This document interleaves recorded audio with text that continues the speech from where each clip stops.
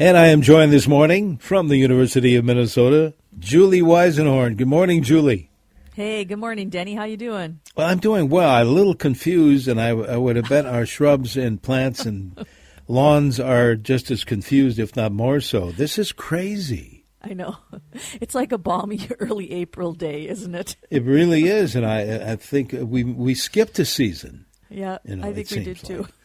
And, in fact, I'm looking at a text that came in a bit ago about, and I knew we were going to get these. In fact, I had my own question. I think, I know there's some listeners that are tired of us talking about dormant seeding. Oh, my gosh, we've talked about it for so long, so often. But this question is, and then we'll invite our other listeners to join in too. Smart Garden Show. I did a lot of overseeding, I think they mean, just before the snow. Will this thaw and warm up with all the snow gone affect that overseeding? No, I don't think it's going to affect the seed itself, unless there are birds out there that are eating it if they can find it. But it's not warm enough for it to germinate at this point, so it's okay. But seriously, I have some grass seed left over. And I can see all the areas that that I needed to work, and I'm going to do that again this week. I don't want to do it if we have pouring rain. Right. If there is the opportunity before a snowfall, that according to John Trappy, that's the best time to do this. He said that you can seed at this point up through March. So so we still have some time. I have a bag of bee lawn mix. My neighbor, Dave, and I have a strip between our houses that is pretty shady, and it's been notoriously Creeping Charlie for quite a few years. And Dave, gardener to the core, went out and took out a lot of that Creeping Charlie and put down bee lawn seed. And I did that also. He did it earlier this year, and then I've done it. I did dormant seeding. I just did that a few weeks ago. So. I have another bag that I'm going to put down probably a little bit later in the season before it warms up too much. And hopefully we'll have a robust bee lawn in that space instead of a bunch of Creeping Charlie. You know, we've used that term in the past, and maybe for those folks that don't, what is a bee lawn mix? What is a bee lawn? So a bee lawn mix, a seed mix that you would buy is a bee lawn itself is a lawn that has mixed in hardy perennial flowers that can tolerate some mowing, and they are beneficial to bees as well. So the popular types that we use here in Minnesota are white Dutch clover, self-heal, and creeping thyme. So those are the three. A bee lawn is... you can get it established. The seed itself actually has a high percentage of fine fescue, which is of low maintenance, low nutrient requirements, tolerates drought and moist conditions, shade and sun. It's a really good type of lawn grass for Minnesota. And bee lawn mix actually has about 90% grass seed in it. 80% of that 90% is fine fescue. Oh. The remaining 10 is Kentucky blue, which is a common lawn grass that we use here. The remaining 10% of the 100% are these seeds for these perennial pollinator-friendly flowers. So the Dutch clover and the self-heal and the creeping thyme. So a bee lawn actually is a lot of lawn. But it's it's sprinkled with these perennial flowers that are beneficial to pollinators. So it turns a otherwise kind of a, pollinator desert area, a typical lawn that's just simply grass, into a beneficial lawn for bees and other pollinators. I was picturing it just the opposite, and I had no idea that it's mostly, really mostly grass. Yeah, it's mostly grass. And as John says, buy your seed. You get what you pay for in lawn seed. So it is a little more expensive, but really, put some money toward toward whatever seed you use on your lawn. Whether you do get what you pay for. We've got some good seed around here, too, if you look for it. That's right, we do. Yeah. Here's our phone number. It also happens to be our text number, so you can phone in your lawn or garden question or send a text. 651-461-9226. 651-461-9226. If you're just joining us, Julie Weisenhorn from the U of M is answering those particular questions today. And what a lucky person you are to office at the Arboretum. I know, isn't it crazy? That's a good gig. It really is. Yeah, it's it's a jewel of horticulture here for Minnesota, and really just and just such great staff. I mean, all the horticulturists on staff and the people who head up development and the people who run the bee center, and it's just really a wonderful place to work. So great to look outside. Oh, I bet. Yeah, it's great. We'll talk more about the Arboretum and how do we visit there and all of that coming up. I remember many years ago, my friend and colleague Charlie Boone used to do a little bit of a question and answer with Dr. Leon Snyder. Oh, man, lucky him. He's the late, great Leon Snyder, and I wish I had met him. I was not in horticulture back then, but I've got a lot of his books. He wrote books about native plants for gardens, trees and shrubs for Minnesota then. But I've got a lot of his books. He wrote books about native plants for gardens, trees and shrubs for Minnesota landscapes.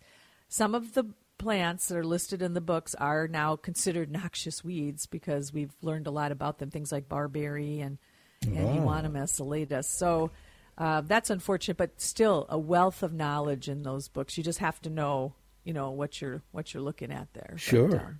But still really great books. He was I bet a lot of our listeners remember that name, Leon Snyder. Yeah, Leon Snyder. Sure. Yeah, one of our buildings is the Snyder Building. That's right. Yeah, at the Arboretum, yeah. Mm-hmm. Again, 651-461-9226. This texter says this: I winter sowed onions in milk jugs last winter and had good luck. Nice. Haven't put them out yet. You think this weather's going to cause problems this year? I don't think so because we're still getting. I mean, it's still cold enough that the purpose for people who don't know what winter sowing is, there are seeds that require what's called a stratification period. So it could be 30 days, 60 days. This is a cold, moist time frame that the seed is in the soil, and it goes through this and that process, that cold, moist condition actually encourages the seed to germinate. And so winter sowing can be putting out seed in your garden. A lot of our native plants require this. But you can also winter sow in containers, and one of the common containers people use are the kind of semi-transparent milk jugs made out of plastic, the gallon milk jugs. And you can cut those in half, leave kind of a hinge where the handle is, and then fill it with soil that's moist, put your seed in it, and then close it up and tape it up, put a few holes in the bottom for drainage. And you set that jug right outside. Be sure to label it so you remember what it is. And you set it right outside in the snow or in really a cold location, a north side of your house. You don't want to put it in the south side because it will actually warm up too much. You want to subject those seeds to that cold, moist condition. It's called stratification. And a follow-up question, and you've kind of answered that. When is a good time to start winter sowing outdoors? It depends on the seed. So, for example, let's say you're going to do liatris. Liatris is a native plant here in Minnesota. You could do that now. That requires about 60 days of stratification. So you can do a lot of that, those hardy plants, our native plants in particular, you can do now. But some plants like, that are warmer season plants like tomatoes and peppers, you could do those in April and get a jump on your transplants at that point too. So they don't need a stratification period. They don't need that cold, moist period. But it's still a great way. It kind of forms a little greenhouse, as our friend Teresa Rooney would say. So that helps to those warm season plants, those vegetables that we like to grow, to get a head start on the season. I think I'm going to do that with peppers this year. It's a good tip. Yeah, it's kind of cool. All right, I'm Julie, trying it this year for all the foodscape plants. We're doing a lot of them as a winter sowing project. Oh, that's great. All right. I'm going to remind our listeners to call or text before it gets too late, and we run behind. We have so many questions. So we have time now for yours, 651-461-9226. Phone call or text, whichever is easier on our Smart Garden Show. We've cooled off. This is the time of the day when it always does that. We dropped a degree. We're at 31, and they're calling it light freezing drizzle, fog, and mist now in certain parts of the Twin Cities. Again, 31 degrees, heading today to a high near 38. By the end of the week, we're going to be close to 50. We'll talk more weather in a few minutes here on News Talk 830 WCCO.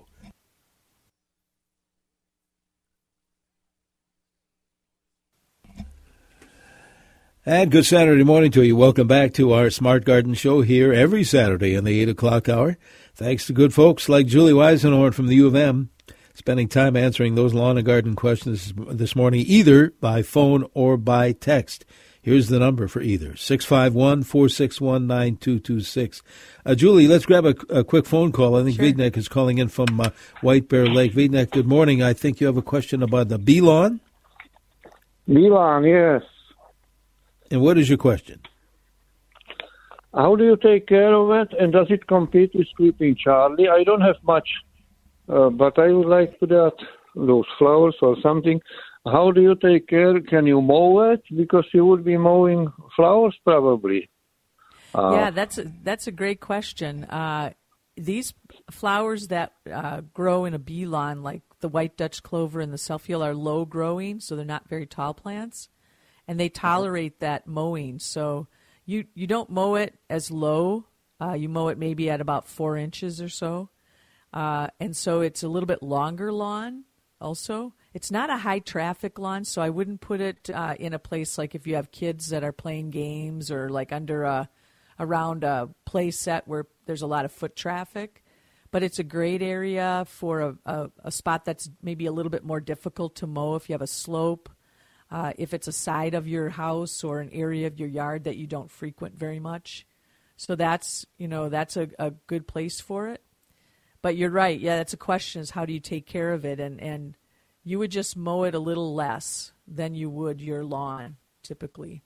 I think there's a lot of interest in you bringing up that bee lawn issue. Another texter says, as far as grass seed with this bee lawn, how does it fare in mostly shady areas? Well, both of the flowers, they tolerate a little bit of shade, so but I would not put it in a deep shade location. Deep shade is really difficult to grow just regular turf. So it's an area, I always recommend thinking about shade perennials in those areas instead of trying to grow lawn where it's going to be really difficult for it to get established. You and I were going to talk a little bit about the waxed amaryllis bulbs. Yeah.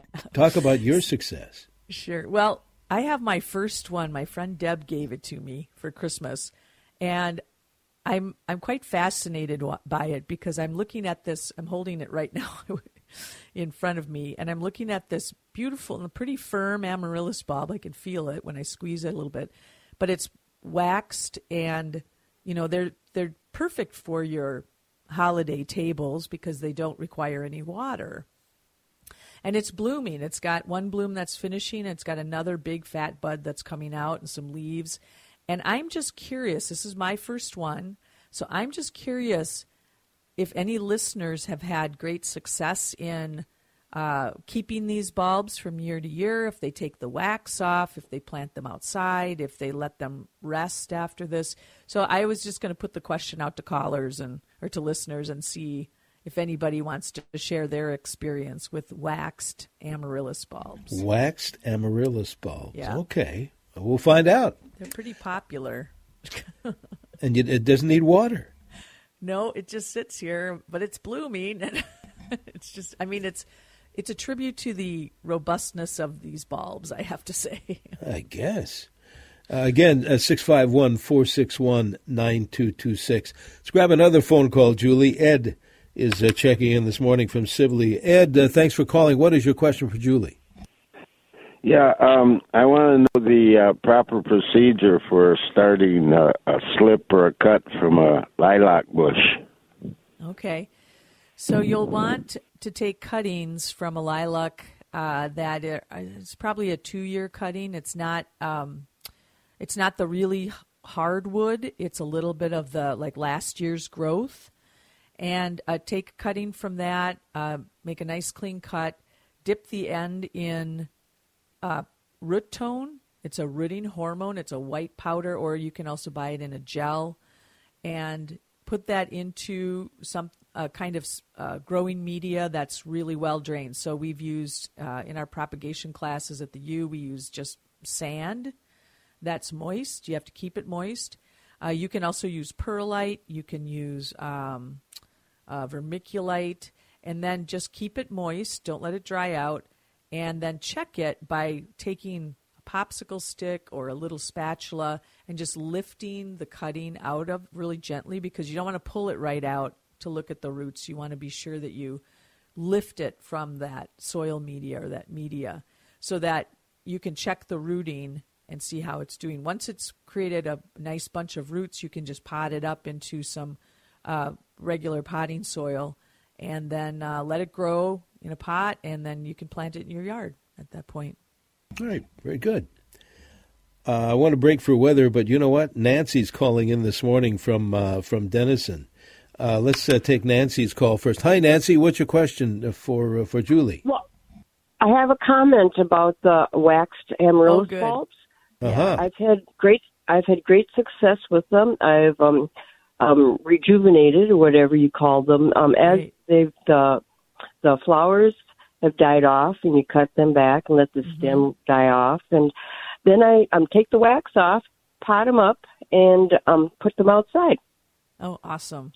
I'm glad to hear that. That's summer. Kind of what that's what I thought I would do too, and I'm that's great, cool. I'm looking forward to that. It's just like treating any other one, but remove the wax. Sure. Great. And I've had them rebloom again for me. Perfect. All right. Thanks, Nancy. Appreciate that. Let's see. Plant. Bill in Waverly may have a comment as well. Bill, what is your question or comment for Julie? Well, I was wondering, since the weather's been so nice, is it still okay to trim apple trees? Boy, I think I would just wait a little bit longer. I've kind of wondered that too, Bill. I was going to check in with some of our fruit growers at the Arboretum and just ask them what their plans are. I think you can still do it. You don't want to miss pruning an apple tree, if you can help it, because it tends to really produce a lot of the water sprouts. Those are those kind of straight, vertical, kind of useless branches. And so, I'm going to ask that question, and we're probably going to be doing some articles in our Yard and Garden News. And so, I'm going to ask that question, and we're probably going to be doing some articles in our Yard and Garden News on pruning. I know we have a new shrubs video series that's coming out, but it doesn't deal with the apple trees. But that's a great question, and I'm going to put that on my to-do list. All right, to great. Get something into Yard and Garden News for everybody.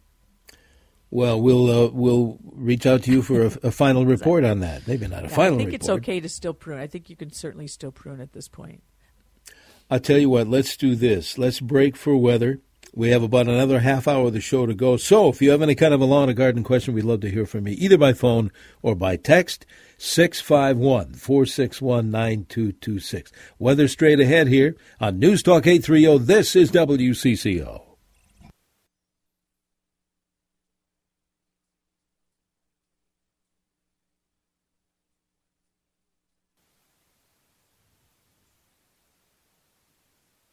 And good morning. Welcome back to our Smart Garden Show here every Saturday in the 8 o'clock hour. This morning, Julie Weisenhorn from the University of Minnesota is answering those particular questions.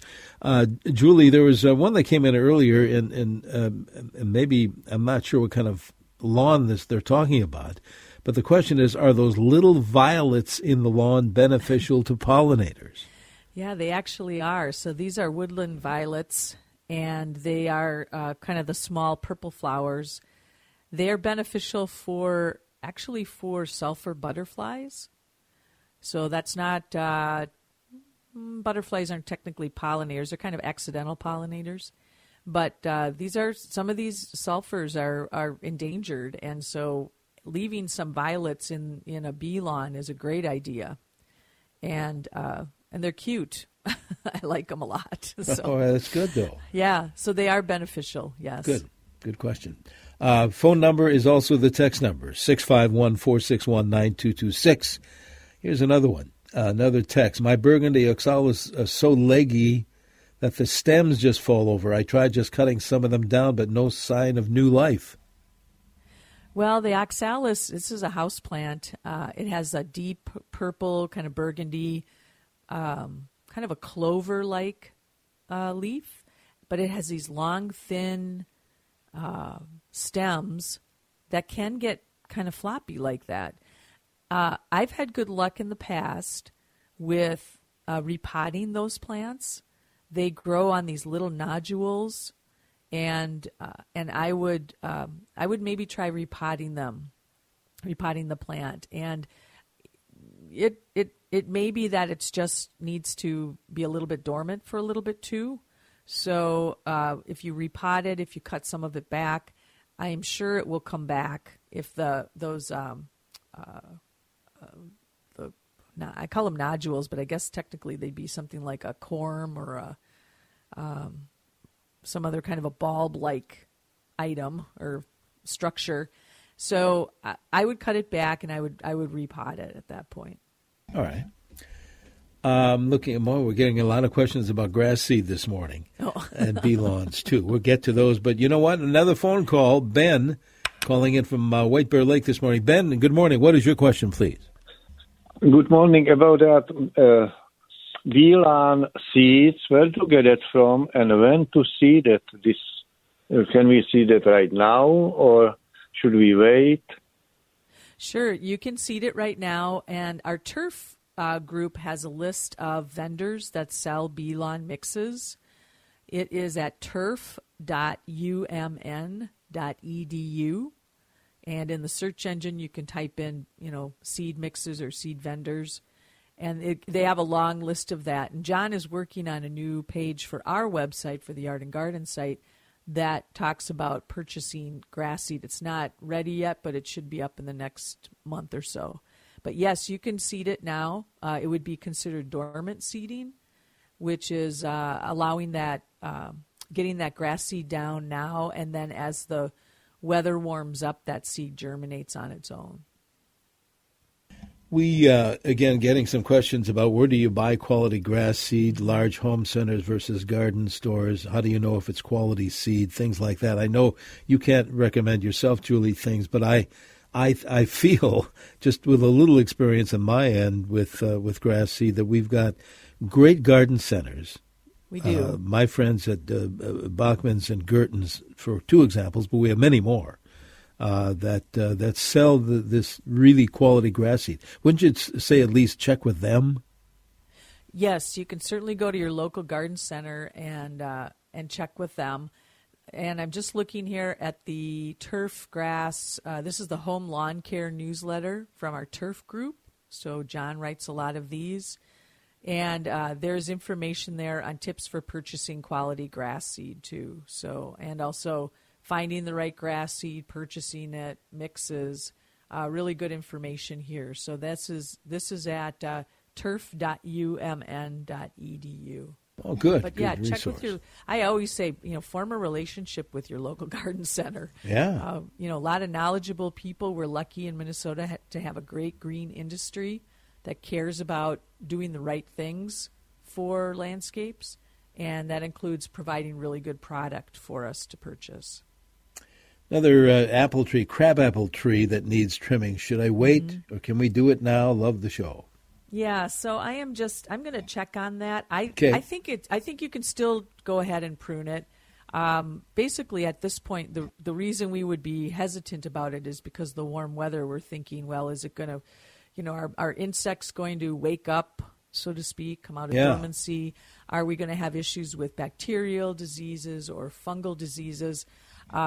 At this point, you still need to do some pruning. on your plant. And so I'm going to check on that, and if people want to just hang tight, if they're a little bit gun shy about that, I've sent an email out to our fruit grower. Okay. And we'll do something in Yard and Garden News. So check our website. And that website is? It's ext.umn.edu.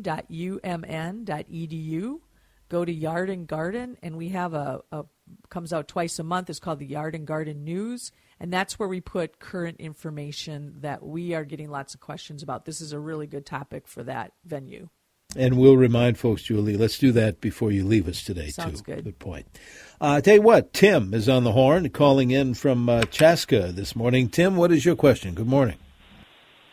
Good morning. Say, I've got a Honeycrisp apple tree that I planted probably 8 years ago, and it never blossomed. So then last year I grafted another Honeycrisp branch onto it, and lo and behold, I got blossoms. But then when the apples started forming, it got bugs and just dried up. Anything I need to be doing different? You broke up there on the last, what happened, you said, and then, so if you could repeat that would be great. Well, I think we lost him. Yeah, Tim, call if back. You want to call back, and we missed that last part. There was information. A cutout in your phone there. Just call us back if you have a chance. Texter said not a question, but it said it says I had a huge flock of robins on my front lawn yesterday. It seemed like they were eating whatever was available. So if you have a crabapple tree, I've seen a lot of birds gathered under crabapple trees because there's no snow and they can get to the fruits that have dropped off. Greetings, this texter says. Have you ever heard about using rice as a fertilizer for orchids? I have not. I would not use rice. Rice, if that gets wet, it's going to smell and it's going to mold. And I would not use that. Use a good orchid mix, a fir bark or another type of mix. So, but I wouldn't use rice. Here's another texter with a sense of humor. I'd like to thank whatever country Creeping Charlie was imported from. I'd like to send them a gift. All right. In the meantime, let's lot of things like that. Yeah. All right, hang on. Actually, it's our fault because we brought it here. It is. Oh, Tim is back, by the way. Let's. Good. Tim, I want to hear about the honey. Thanks, Tim. Let's repeat your question, please. Thanks. Hi.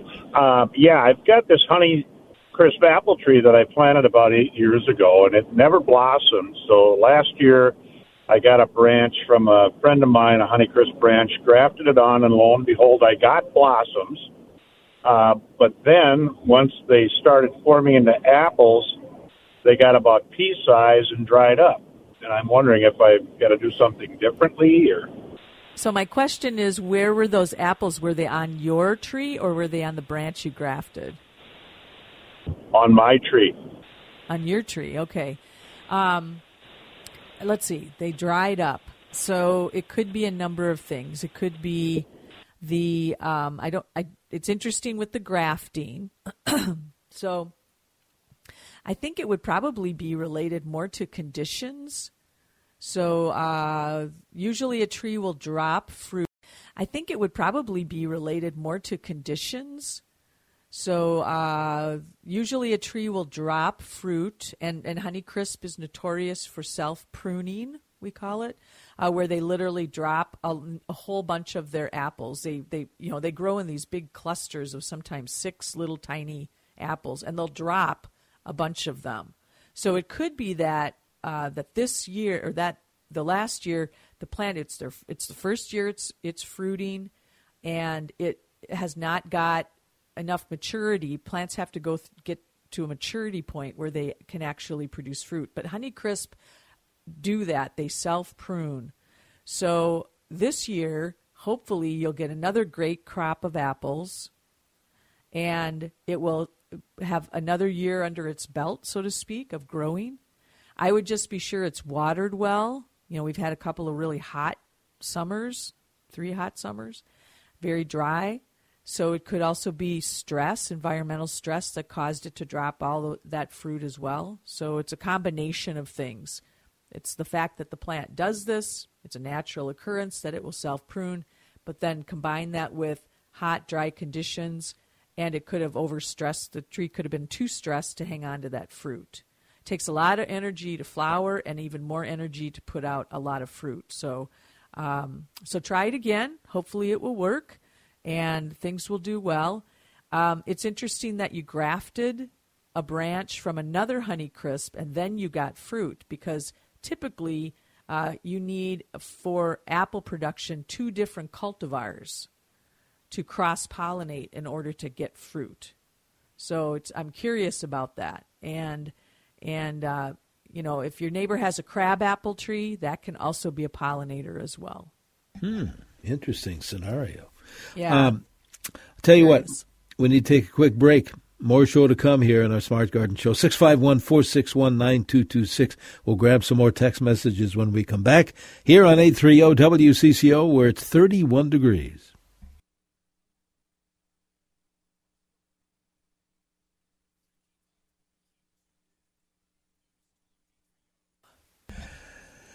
And welcome back to our Smart Garden Show. Just a reminder, coming along next hour, as usual, our Home Improvement Show. Andy Lindis from Lindis Construction answering those home improvement questions. So keep that in mind. In the meantime, our Smart Garden Show continues with Julie Weisenhorn from the University of Minnesota. Julie, folks have been wanting you to repeat, the website again and how we find, there's so much information there. What is that website? Yeah, so our website is ext.umn.edu. We are under the Yard and Gardens section of that website.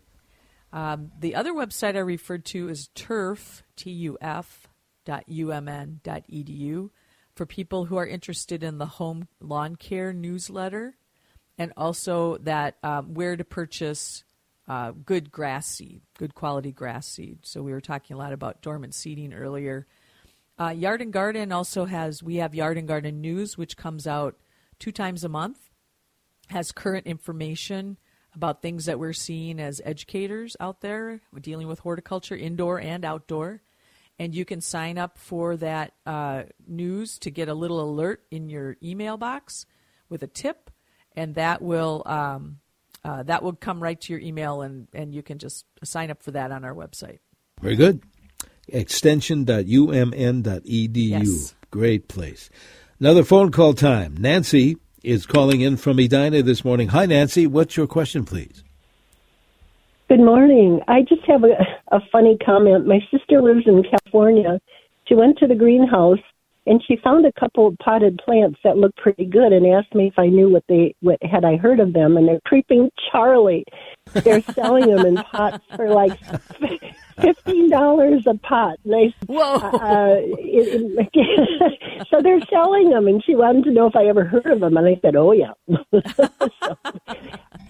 Yeah, Charlie. It's also called ground ivy. Ground ivy. Yes. So I had some friends who visited Washington State and brought me back just a tag. I don't know how they got the tag. I probably just stuck it in his pocket. Brought it back, and it's called ground ivy. I think there's a lot of people with an idea of maybe they could ship some to California from here. Maybe you have a little business going. There you go. This texter says, I live on a large pond and recently had to cut down an elm and ash next to the pond because they were diseased. What do you recommend I replace them with? I already have a river birch clump nearby. Okay. So along a pond, like the river birch, willows are great, and there are nice shrubby willows like the pussy willow, which is Salix discolor. That is a wonderful early season pollinator plant. It gets quite tall. It is I think it gets to be about 10 feet tall, and it's a multi-stem shrub. So that's not a tree, but still a really great plant to have, and it blooms so early and puts out a lot of pollen for those early pollinators. So it's a native plant also, so it's a great plant. There are other kinds of willows as well, too. But another plant that would be a good one, too, is a white swamp oak. It is a pretty adaptable plant. It's a good urban plant. It's a good native plant. Really a good option, too. And oaks provide a lot of habitat for a whole array of beneficial insects. So that would be a good option as well. To look up other plants, we have a great plant database under our landscape design section on Yard and Garden, where you can enter in the conditions that you have, so the type of soil, the space that you want to fill, the amount of light that you have, and a lot of other characteristics of the plants, and then click search, and you'll come up with any and all plants that match that criteria. So that's on the landscape design section under Yard and Garden. Excellent. For those folks that don't know, Julie plays in a band called The Abiders, and she answers the lawn and garden questions in between sets there. I bet you do once in a while. Sometimes I do. We do get listeners who come out to see, the face with the name kind of thing. Sure. And really enjoy meeting people. So that's a lot of fun. When are you guys playing next? Well, we just played at the Hallberg Center for the Arts, which is a nonprofit up in Wyoming, Minnesota. And we played Thursday night as a singer-songwriter in the round with another duo, our friends Marv and Kat. So that was a lot of fun. We're playing as a full band at the Excelsior Brewing, but not until March 9th. So I may have to mention that in February sometime. But we'll be playing as a full band that night. Well, you'll have to remind us of that. I will. Because I know you'll be on again. Julie, before you leave this morning, we're getting a lot of questions about trimming various trees, and I'm just going to list some of them. Oak trees, white birch, pagoda dogwood, and let's see what else. Another pagoda dogwood. Here's a pagoda dogwood tree that planted a few years ago. It grew 2 trees intertwined. Should I prune one off? But generally speaking, what do you think about oaks and birches and things like that? I'm just going to look up here. We have a great bit of information, a newsletter called My Minnesota Woods that's produced by our Natural Resources Group. And right now for oak trimming, the current oak wilt risk status in the Twin Cities is safe. So you can look at this site. We also have a web page on oak wilt in Minnesota, which is the big concern. Our timing for pruning is November until late March, and then the high-risk time starts in April. Now, that may vary, so if you're looking to prune an oak right now, you may want to do it now. But I think with the other plants, too, I'm going to do some checking on pruning, but I think you could prune, some of your maples and things like that, too. You might get a little bit of sap running in your maples, considering the weather that we're having, but it's okay. That's fine. Especially as we head toward 50 degrees by the end of the week. Wow. I think it's going to get cold again. Julie, we have about a minute to go. In fact, less than a minute. Maybe you could do a real quick one here. They've been trying to get good apples on their 15-year-old Honeycrisp. They start out really good, then get all bumpy, and they're not edible. Should they spray, I guess, is their question. So this is apple maggot. And it is an insect that lays its eggs in the apples, and that's why. And then the larvae create these tunnels, and that's what causes this bumpiness to happen. But take a look at our fruit page under Yard and Garden. There's a lot of good information on pest management for apples. Excellent. We got to run extension.umn.edu. Julie, thanks so much. Always fun to have you on the show. We'll talk to you real soon, huh? Sounds good. Very good. Julie Weisenhorn from the U of M. Again, check out that website and get to the Arboretum. Just you can reserve a spot online. You got to do that for sure. But extension.umn.edu and get those home improvement questions ready.